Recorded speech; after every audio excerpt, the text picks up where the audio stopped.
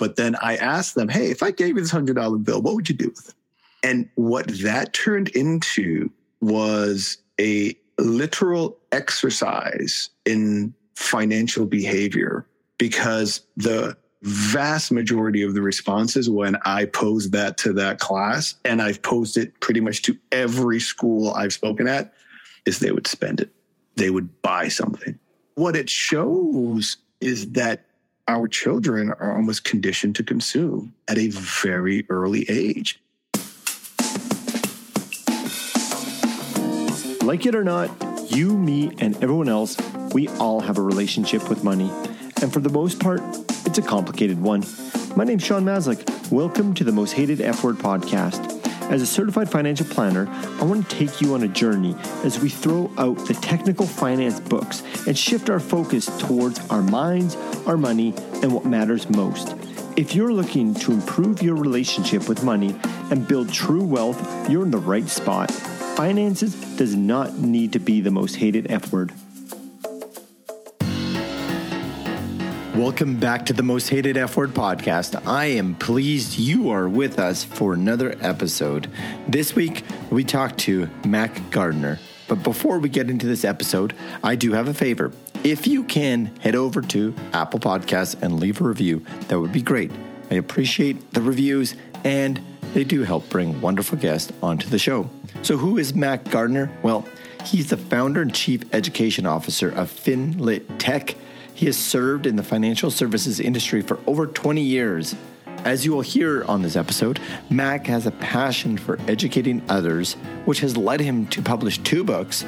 One, Motivate Your Money, and the second, The 4 Money Bears. As founder and chief education officer of FinLit Tech, he works to build a bridge between financial literacy and financial technology. We have a lot of insightful conversations around how we can best bridge financial literacy with technology so we can have positive impacts and effects on children for the next generations. During this interview, you will hear just how much passion and commitment Mac has to his goal, to his mission of really building this bridge. We talk about how and why embracing and accepting course corrections during our money stories are really impactful and in fact are really healthy in our money journey. We talk about how our families influence our money stories, how children observe and learn from their parents in terms of how parents handle their money. Mac explains his 5 steps to financial success, how to teach our kids good habits in and around money. We talk about how and why teaching our children about money is really a generational gift and so much more. You're going to hear many Mac nuggets as you'll come to learn what is a Mac nugget. So I hope you enjoy this fascinating conversation with Mac Gardner. So please check Mac out online, grab a copy of his book, The 4 Money Bears, or Motivate Your Money. I'm sure you'll enjoy them.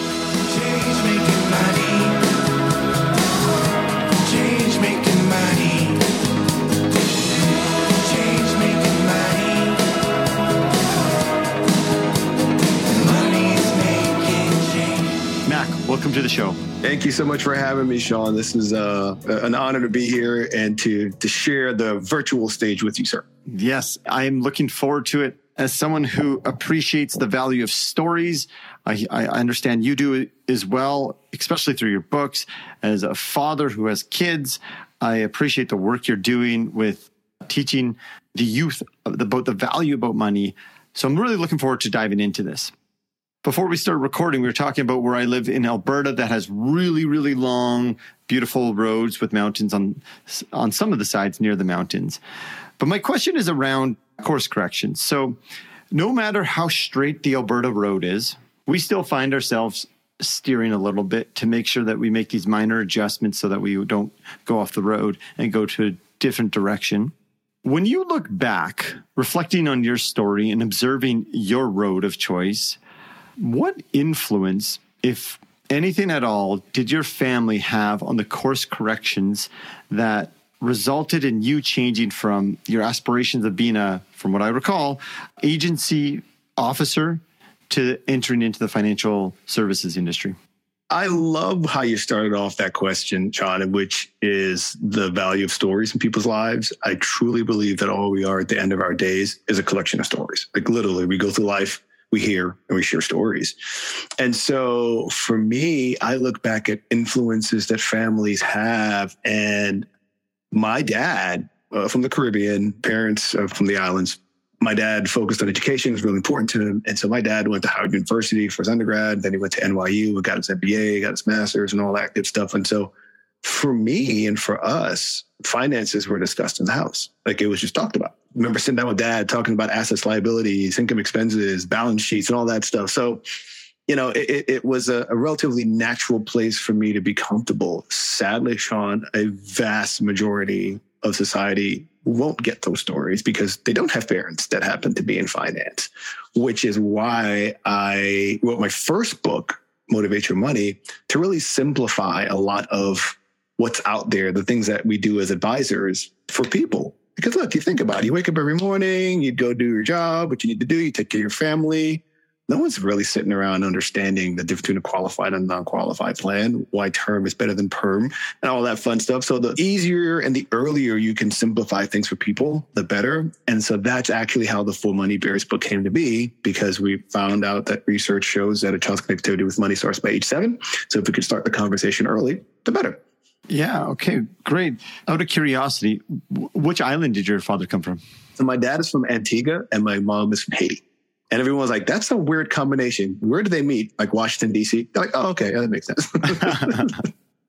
Children, we start absorbing and observing stories, or I guess we observe behaviors that turn into stories for ourselves. Are there any stories that stand out from when you were growing up where you are memorable and kind of have formed some of the lens how you see money or how you believe that money should be taught? I like to say that you grow up with sort of two mindsets. You grow up with an abundance mindset or you grow up with a scarcity mindset. If you are in a home where you have resources and there's abundance, the conversations about money and your mindset about money are going to be a lot different versus someone who grew up in a home that had more of a scarcity mindset and the resources weren't always there. And it wasn't always easy to have things. So I think growing up in a Caribbean household, growing up with a family that didn't have a lot and worked really hard to get things, but fortunate to have family that educated and discussed finances and viewed it as a tool and as a resource that you need to learn how to utilize. I think that's what helped me a lot growing up as a child. Dad was very focused on budget and focused on making sure you didn't overspend and do things along those lines. And so that I think is really, really important. And interesting fact, a child's spending behavior is actually the first behavior that they pick up from their parents. They actually listen and view how mom and dad talk about money and what they do with money. And that's actually the first behavior they pick up is their spending behavior. I was having another conversation on the podcast recently who also wrote a children's book and had an influence from an Asian culture. And what I mean by that is more of a collectivist, more of a family dynamic, which really has helped shape their lens on how they view money now, because they see money as allows them to have the time to spend with their family, which to them brings more fulfillment.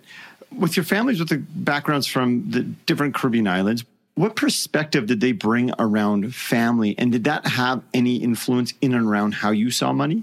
How much time we got for this, Sean? Because you're delving in. No, seriously, you're delving into. I'm some sorry, really, my curiosity is getting sparked. It's fascinating because one of our clients here at FinTech is eMoney, and they are working diligently to develop a really cool resource called Incentive, which is like financial planning light, financial planning for the 99%, as we like to call it. And one of the things that we did is we created a webinar series last year. And one of the topics of the webinar series was the culture of money.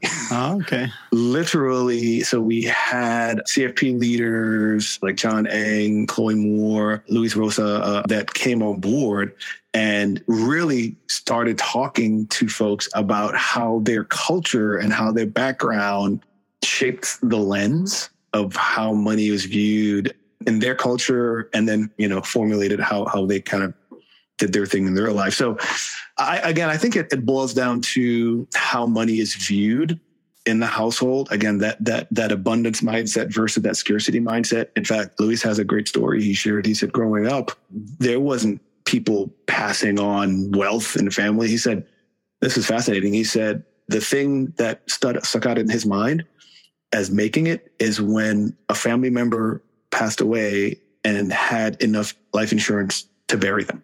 That was making it in his world. And depending on where you come from, the way money is utilized in that culture, in that household, definitely shapes how you utilize it in your life to obtain your goal. So you're right. Culture is important. For us, it was really, again, it was more of a scarcity mindset. My parents, my family didn't come from money. And so we definitely learned how to utilize it and make sure that we stretched things and got as much out of it as we could. I think I could see with your dad teaching you about it earlier. I mean, look at your career now. You're teaching other children. So a couple of years back, I did a paper on my family's money story, and my dad's family came over as immigrant farmers from the Ukraine.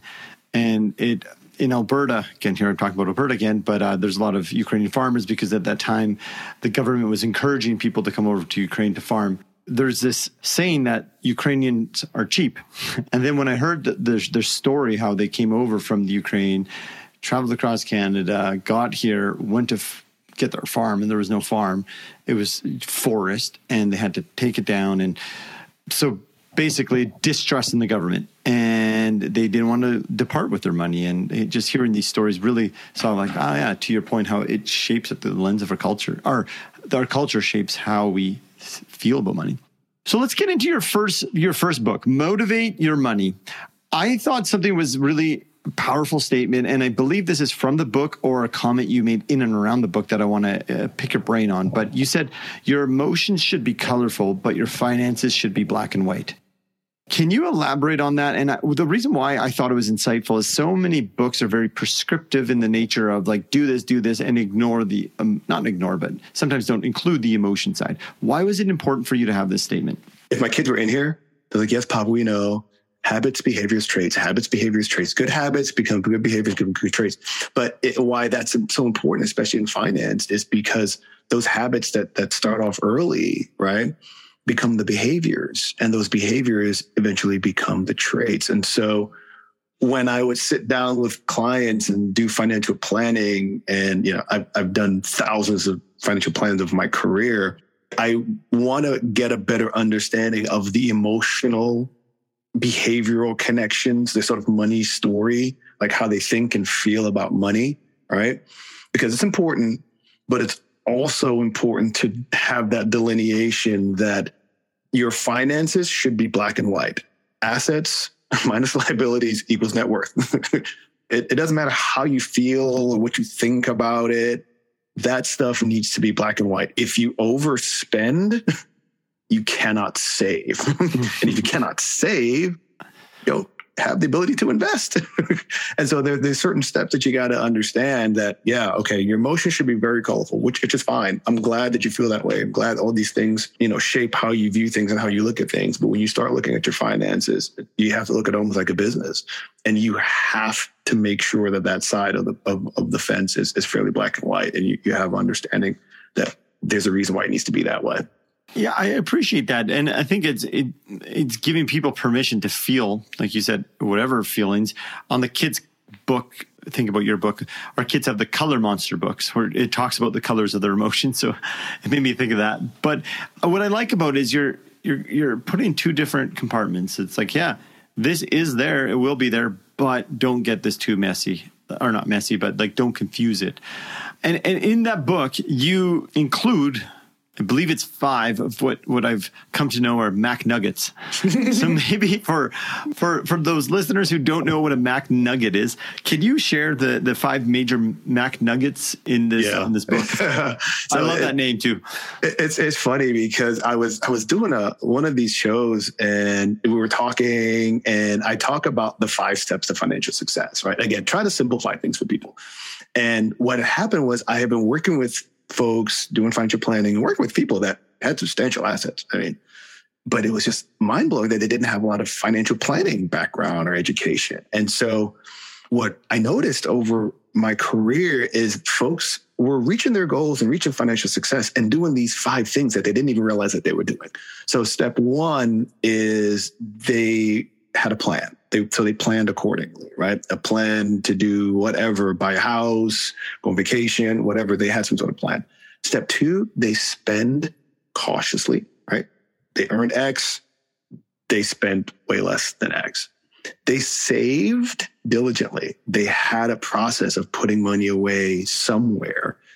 And then third, they invested wisely, either through the help of a financial advisor or someone that said, hey, you need to put money in a 401k in this account to have your money grow for you. And then the 5th one is they gave generously. They were givers. They donated their time, their money throughout their lifetime. And then all of a sudden they reached this point in their life where they had assets to be able to retire or even pass on to the next generation. And so in my attempt to simplify some of these concepts for people, someone's like, Mac, those are great Mac nuggets. Like, hey, you know what? They are. And I tell people it's not McDonald's. I'm MAC nuggets. Yeah. They are MC. And those other nuggets might not get your bank account looking like what yours can. Yeah, exactly. It may get your waistline bigger, but not necessarily your bank account. Just an observation I make on all of these Mac nuggets is the second word you chose to include. You could have just put plan, spend, save, invest, and give. But to me, it adds some depth and almost more of a connection when you put plan accordingly, spend cautiously, save diligently, invest wisely, and give generously. How intentional was that second word? Extremely.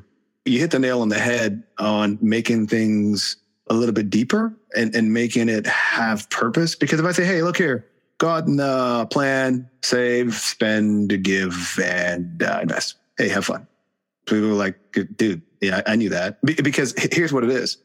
Those 4 things that I mentioned, they're literally the 4 functions of money. That's all money can do. You can spend it, save it, invest it, or give it away. That's it.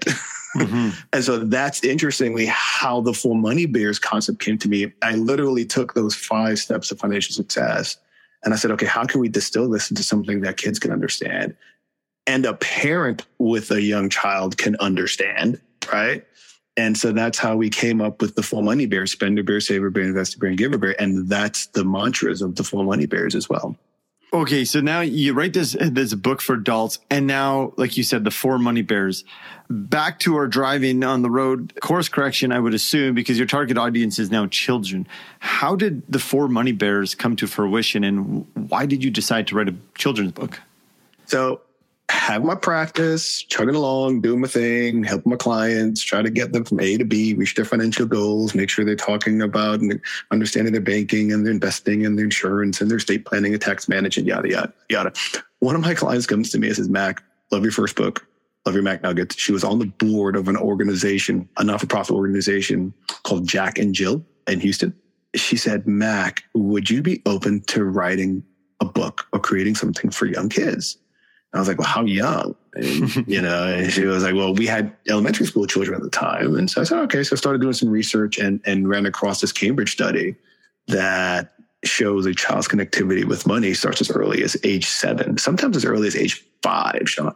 I was like, okay, this is interesting. And so I looked at sort of building blocks. Like what building blocks can we help folks understand so that if you are a parent that never got this yourself and are really, really looking for a fun and entertaining way to start the conversation with your child, how can we package that?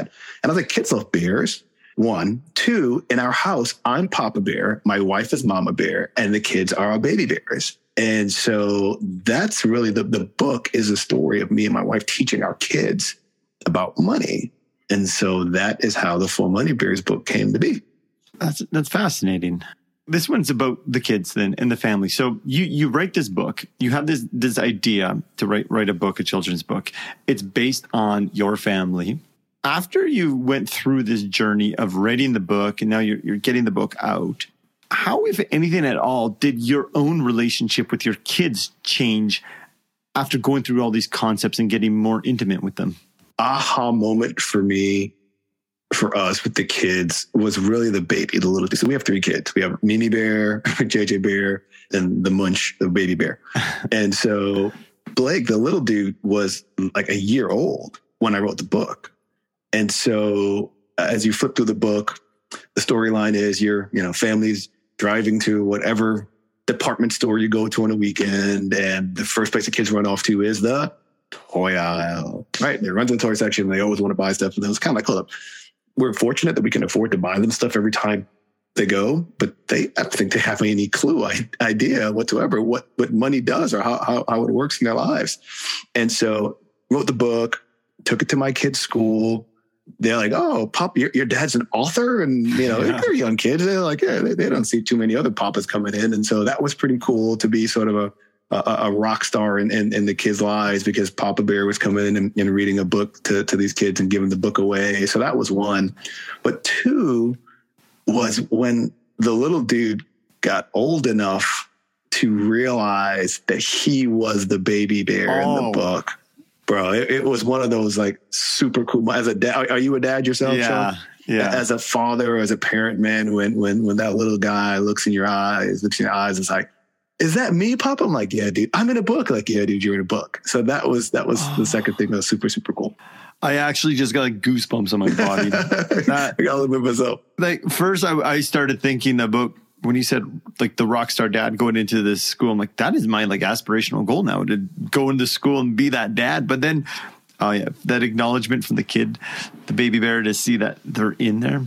What a gift! It was super awesome. And then as everything developed, because we were really blessed. When I tell you, Sean, that when I wrote this book, I did it really at a request of a client to help kids in the community. But today we have global book sales. We have book sales in Canada, UK, France, France, Germany, all around the Caribbean. And we feel so blessed. And what it shows us is that financial literacy isn't just a U.S. thing. It's a global concern. People want to teach their kids about how to manage their money properly. Absolutely. And what I appreciate about this book is the lessons contained in it. There's a duality that is existing there, where it's not, at least I notice, it's not just for the kids. Mama and Papa. There is an engage. Let's touch on that. Yeah, I'm going to stop. Go you there. Was that intentional? Extremely. Extremely. Because here's the thing. That elementary school segment, they still read books. They still open books. And they still read books with their parents. You see what I'm saying? And they also are probably the last demographic in our society that actually uses money, that actually gets money from the Tooth Fairy and has $1 and hasn't gone thoroughly digital yet. And so it was extremely intentional. In fact, some of the best feedback we've got from parents is like, Mac, I know you wrote this book for kids, but I'm learning stuff about stocks and bonds and real estate. So thank you for not making it too kiddie. Yeah, it was thoroughly intended. We have worksheets in the back where the parents and the kids can read it together and understand that it's important for both mom and dad and kid to go through this journey together. Yeah. I really appreciate that, how you designed it in that way. So as you're going into these schools, what level of engagement did you see with these students? And I say this, I've been in schools where I've taken a pre-designed program and I go and volunteer. And I realized that whole 3 hours was probably more about me trying to feel good by doing a good deed, because what I taught was unfortunately boring budget stuff that was zero engagement with the kids. So how are you engaging these students? Because you clearly are. Funny story. First day, go into an elementary school and these children are literally running around like mad people. Like, how are we going to corral these elementary school children and get them to focus on what I have to say? And I keep $100 bill in my wallet. And I said, okay, you know what? They're what I call the 3 E's of public speaking. You want to engage, you want to educate, and you want to entertain, right? If you can. Make both enjoy what they're doing, what they're hearing. So I'm like, how am I going to engage these elementary school kids? So I take the $100 bill out of my wallet. I open it up. And all of a sudden, these kids see $100 bill. Like, oh, $100 bill. And I said, okay, first, full disclaimer, there is no answer you give me that will get you this $100 bill. So let's just say that right now. And they also kind of chuckle, but then I asked them, hey, if I gave you this $100 bill, what would you do with it? And what that turned into, Sean, was a literal exercise in financial behavior, because the vast majority of the responses when I posed that to that class, and I've posed it pretty much to every school I've spoken at, is they would spend it. They would buy something. And you have the one-off kid that'd be like, I put in my piggy bank. I'm like, okay, you're lying. Thanks for being different. You probably wouldn't do that. But what it shows is that our children are almost conditioned to consume at a very early age. I mean, we're talking about second, third, fourth, fifth graders here that are part of this process. And so we talk about the 3 R's of our relationship with money, and it actually pertains to relationship with everything in our lives. So the first R is we realize what money is. You're a kid, someone puts some paper in your hand, and you're like, this is money. Oh, I realize what it is. Second R is you recognize the function of what money does. Okay, I know I can spend it. I know I can save it. Okay, you got 2. Remember, there are 4, but you only have 2 because a vast majority of children are only exposed to 2. So if you realize what money is, you recognize what it does. Your third R is you start to rationalize how to use it in your life. So if all you're aware of are these 2 functions of money, the fact that you can go buy stuff with it or just put in your piggy bank, but there are actually 4, you can invest it or you can give it away. Imagine the paradigm shift, John, in a child's life, a family's life, where they now realize they've got other options. So when that $100 bill comes into their hand, okay, I can spend some of it. I could put some in my piggy bank. Hey, you know what? I've heard about this company called Nike. They make really cool sneakers. Did you know that you can actually own shares of Nike? And the technology is now here to allow parents with young kids to own fractional shares. They can actually buy $5 worth of Nike or Starbucks or whatever it is. And so that's really how Finlit Tech came to be. Was we were looking in classrooms and we're looking, and kids love books, teachers love books. But in order to scale this resource, we've got to use fintech. We've got to use technology. And so that's why our mantra is building a bridge between financial literacy and financial technology, so that we can get the game out to more kids, so that more young people at an early age will understand that they actually have 4 options when it comes to their money. That's fantastic. Your mission of building a bridge between financial literacy and financial technology, to me, addresses a concern that we have experienced and maybe have not seen in the financial profession for a while, and that's implementation science.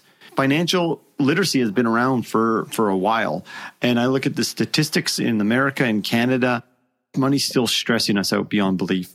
And we've got this, you noticed it with your clients. The 4 things are simple, but we don't always implement them. So how do you envision this intersection between financial literacy and financial technology can aid our youth with this implementation issue that we have that promotes behavior change?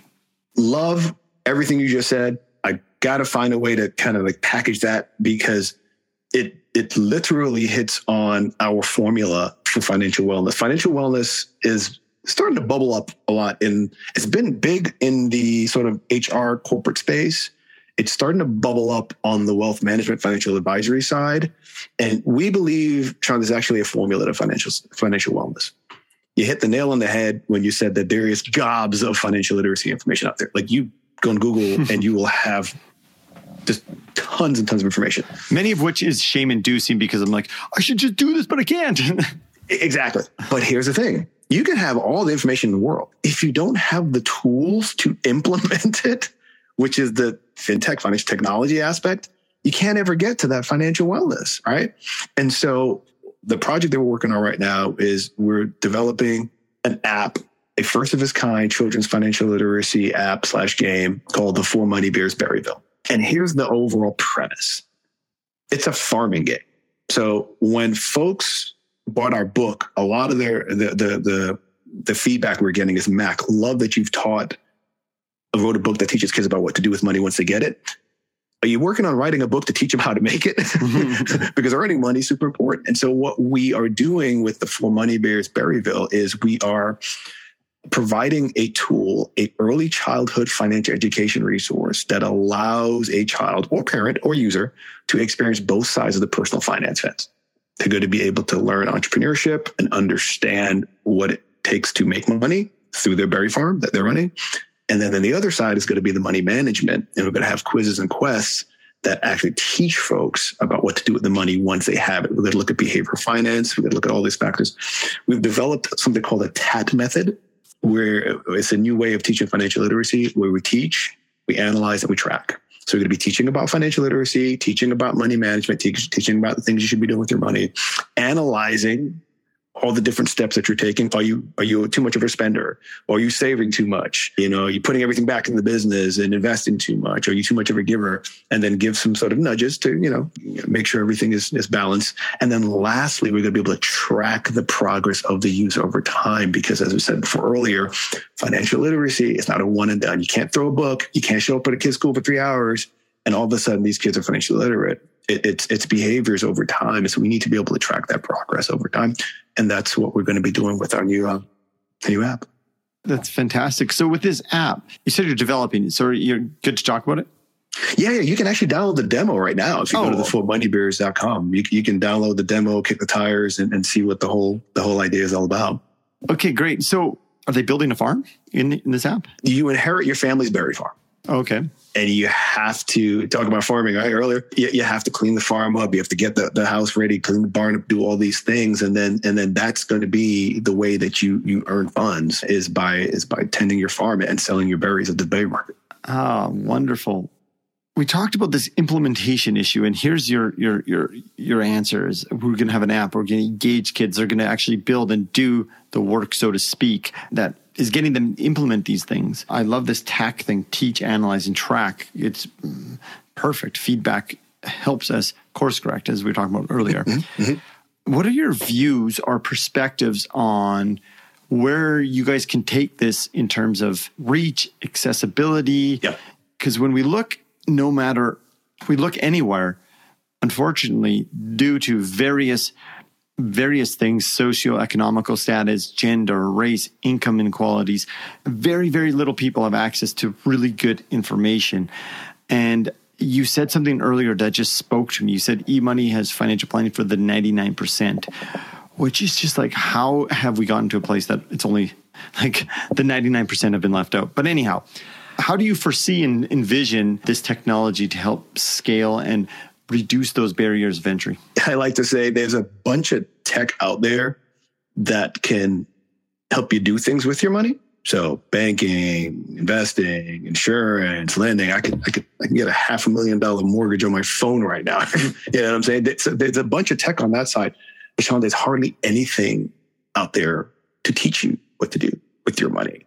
And so our premise is relatively simple.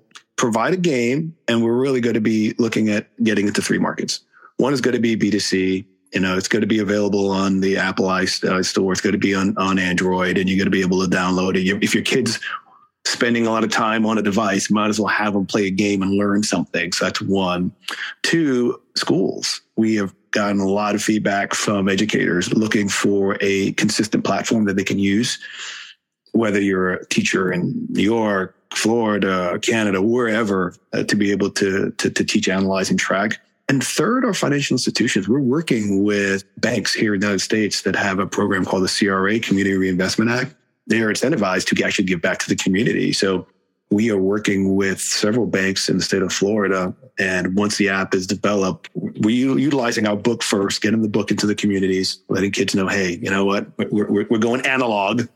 we're going hard copy here first. And then once the app gets built, we'll now have the ability to utilize a digital resource to get out to the communities and really just start changing stories in communities. You look at underserved rural communities, we would love to be able to deploy a game into a region or area, and then we'll see what grows from that. I heard an amazing statistic, shocked but not surprised, that a child's financial success is almost exclusively determined by the zip code they grow up in. So imagine all of a sudden now a kid's playing this game, and all of a sudden this concept of investing pops up, and they turn around to mom and dad and say, hey, I want to be able to invest. I want to be able to do things. I want to be able to, and all of a sudden this ability, this vision, this awareness of ownership starts popping into the minds of these young people, the ideas of entrepreneurship, because really what we're creating is really a digital lemonade stand for kids and really the on-ramp to their digital financial education journey. And that's what we're believing in our heart of hearts can be a resource and a tool to really change things and make some systematic changes in communities and in the lives of families that have been underserved for years.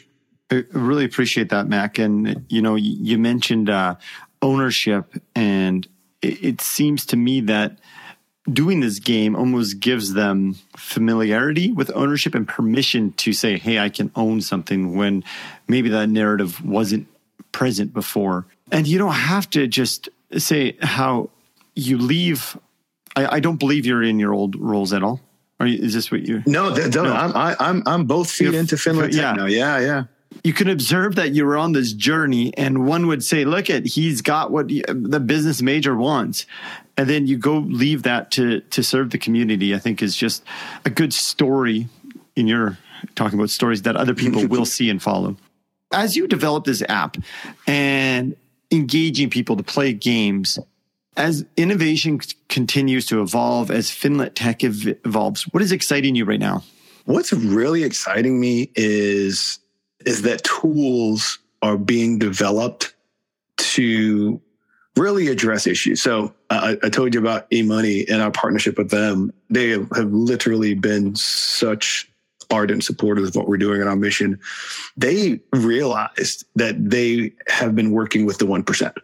Like literally, if you ask a majority of the high net worth, ultra high net worth financial advisors out there that have clients that are worth millions of dollars, their go-to financial planning software is eMoney, right? Cash flow based, aggregating accounts, blah, blah, blah, blah. Love it. The leadership at eMoney realized like, okay, we've got to build tools and resources for the other 99% because they need help too. I like to say every oak tree has a little point of acorn, right? Another Mac Nugget. So I think that's what I think and I'm seeing is really cool. So this whole Finland Tech, which is short for financial literacy technology, right? What we envision this thing becoming is really an umbrella or a space for other people who are looking to develop technology to expand awareness and promote financial literacy. One of the folks, a good friend, and is also on the advisory board, gentleman by the name of Evan Leapart, he created a platform called Kitty Credit, and it teaches kids about credit at a very early age. I have Jedediah Collins, another good friend of mine, CFP. He does amazing things, and he's working with athletes and trying to impact young people from the high school level. And he's developing really cool platforms. Tanya Van Court, who is a lady of color, and created a platform called Goal Setter, which is a debit card, and it's an app, and it teaches kids about finances, so on and so forth. So that's what to me is super cool is to see this space grow where really there wasn't anything before. Mm-hmm. Not much, I should say, not anything. Yeah, wow. My daughter is only 3, but she calls herself a cat. When she's old enough, I'll introduce her to Kitty Credit. I'm sure she'll enjoy that. No, Kitty, Kiddie, as in the kid. Yeah. Oh, I thought it was Kitty. Yeah. No, Kitty Credit. Oh, okay. Well, yeah. She might still like it. She probably will. She will. Yeah. It's a cool one. Yeah. And something else that I observed when I'm looking at the work you're doing is back to this, making it approachable and accessible for many. I've asked you a couple times, were things intentional? So I'm going to assume the answer is yes on this one. But when I look at the cover and the 4 bears, I can see that there are different colors. What significance did that mean to you to include that on the cover? So to answer your question so that you didn't assume, so I can actually tell you, yes, that was intentional. One of the issues that we are having as an industry, financial services, wealth management, financial advisory, is we don't have enough young people getting into it to backfill all the folks that are retiring. And so when I wrote this book, part of it was intentional. I made 2 of the bears boys. I made 2 of the bears girls. I intentionally made them different sizes, different shapes, and different colors as an overt nod to the need for more diversity, equity, and inclusion in our industry, in education, in a lot of different areas of our world. So the thought process is, if more young people can actually pay attention, care about their personal finances from an early age, it could potentially be an awareness as a career path. To be a financial advisor, to be a certified financial planner, to be in finance. And so, yes, the idea was to be able to make sure that, kids of all colors, sex, all that can see themselves in these bears. And hopefully long term, the long tail of this is to, potentially even get more folks in our industry. Just back to that duality that exists between teaching the children about this, but you made me think there's so many untold stories around money happen in households because they might not have the confidence. Like when I say they, the parents might not have the confidence to engage in these stories, but you're giving them that permission to have those conversations by giving them this book. That's what we're working on, man. We realize that there are tons of people out in the United States and the world that never got this education. There's a Chinese proverb that says, if your plan is for a year, plant rice. If your plan is for 10 years, plant a tree. If your plan is for 100 years, teach a child. So that's why we think it's really important. Our BHAG, our big, hairy, audacious goal, Sean, is for every child in the world to learn about money through the 4 Money Bears. So we're trying to build the tools to get it out there. Good for you guys. I think I'm going to ask you a question that I ask everybody now. Imagine you are at the end of life, and the transition between this last question or your answer made me think, okay, this time. But imagine you're anywhere in life that brings you peace or contentment with your life's journey so far. You're at end of life.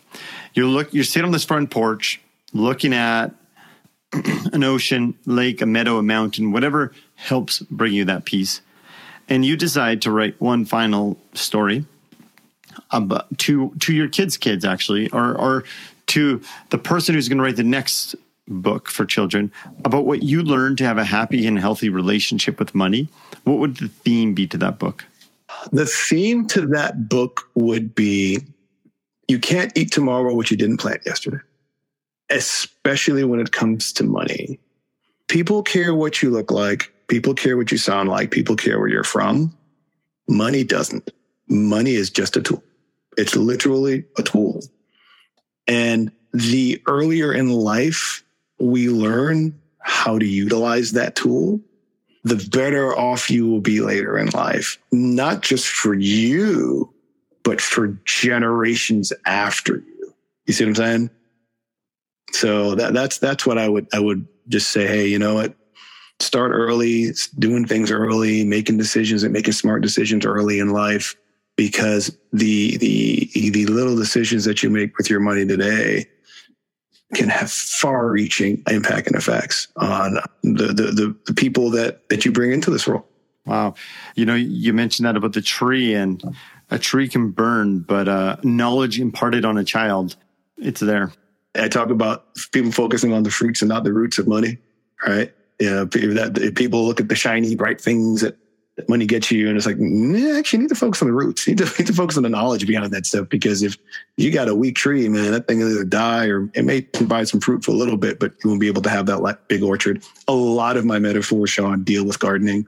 I do like to garden. I do enjoy it immensely. And so I reference plants and trees a lot when I talk to people about their money.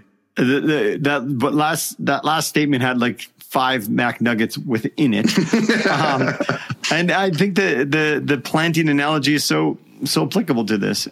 I like that. You can't eat. Well, I wrote you can't eat tomorrow, what you didn't plant yesterday. Yeah. Well, Mac, thank you so much for joining us. For our audience, where would you point them to get the books, websites, information about the app? I know you already alluded to that, but the floor is yours. Yeah. So for folks interested in learning more, you can definitely check out our website, the4moneybears.com. So it's TheFourMoneyBears. I spell it out because some people put the number 4 in and they don't put the. So it's the4moneybears.com. Love for folks to go and check out the demo, download the demo, and give us their thoughts on what they like and what they would like to see in the game. You can buy the book on Amazon. Like you can pretty much buy everything nowadays, it seems. Both of our books, both Motivate Your Money as well as the 4 Money Bears. And if you want to see some of the work that we've done working with thought leaders when it comes to financial wellness and building that bridge between financial literacy and financial technology, you can go to www.finlittech.com. And yeah, man, just I like to tell folks that the journey, the financial life journey, is a long one. And having resources like yours, Sean, folks that really care about helping people on that journey is a great resource. So thank you again for having me, and the journey continues. Thank you. I really appreciate it. And you could feel through the Zoom call your energy and your dedication towards your cause. So thank you. No, thank you so much. Again, we can help a lot of people, and technology is a great way to do it. This resources platform that we have right here that you've developed is doing great things to spread and share knowledge. So again, Sean, thank you for having me. Yeah, thank you. My wealth is measured and how I spend my time. But now I write freedom story with every breath inhaled. Money is not the boat of life, it's just the wind in the sail.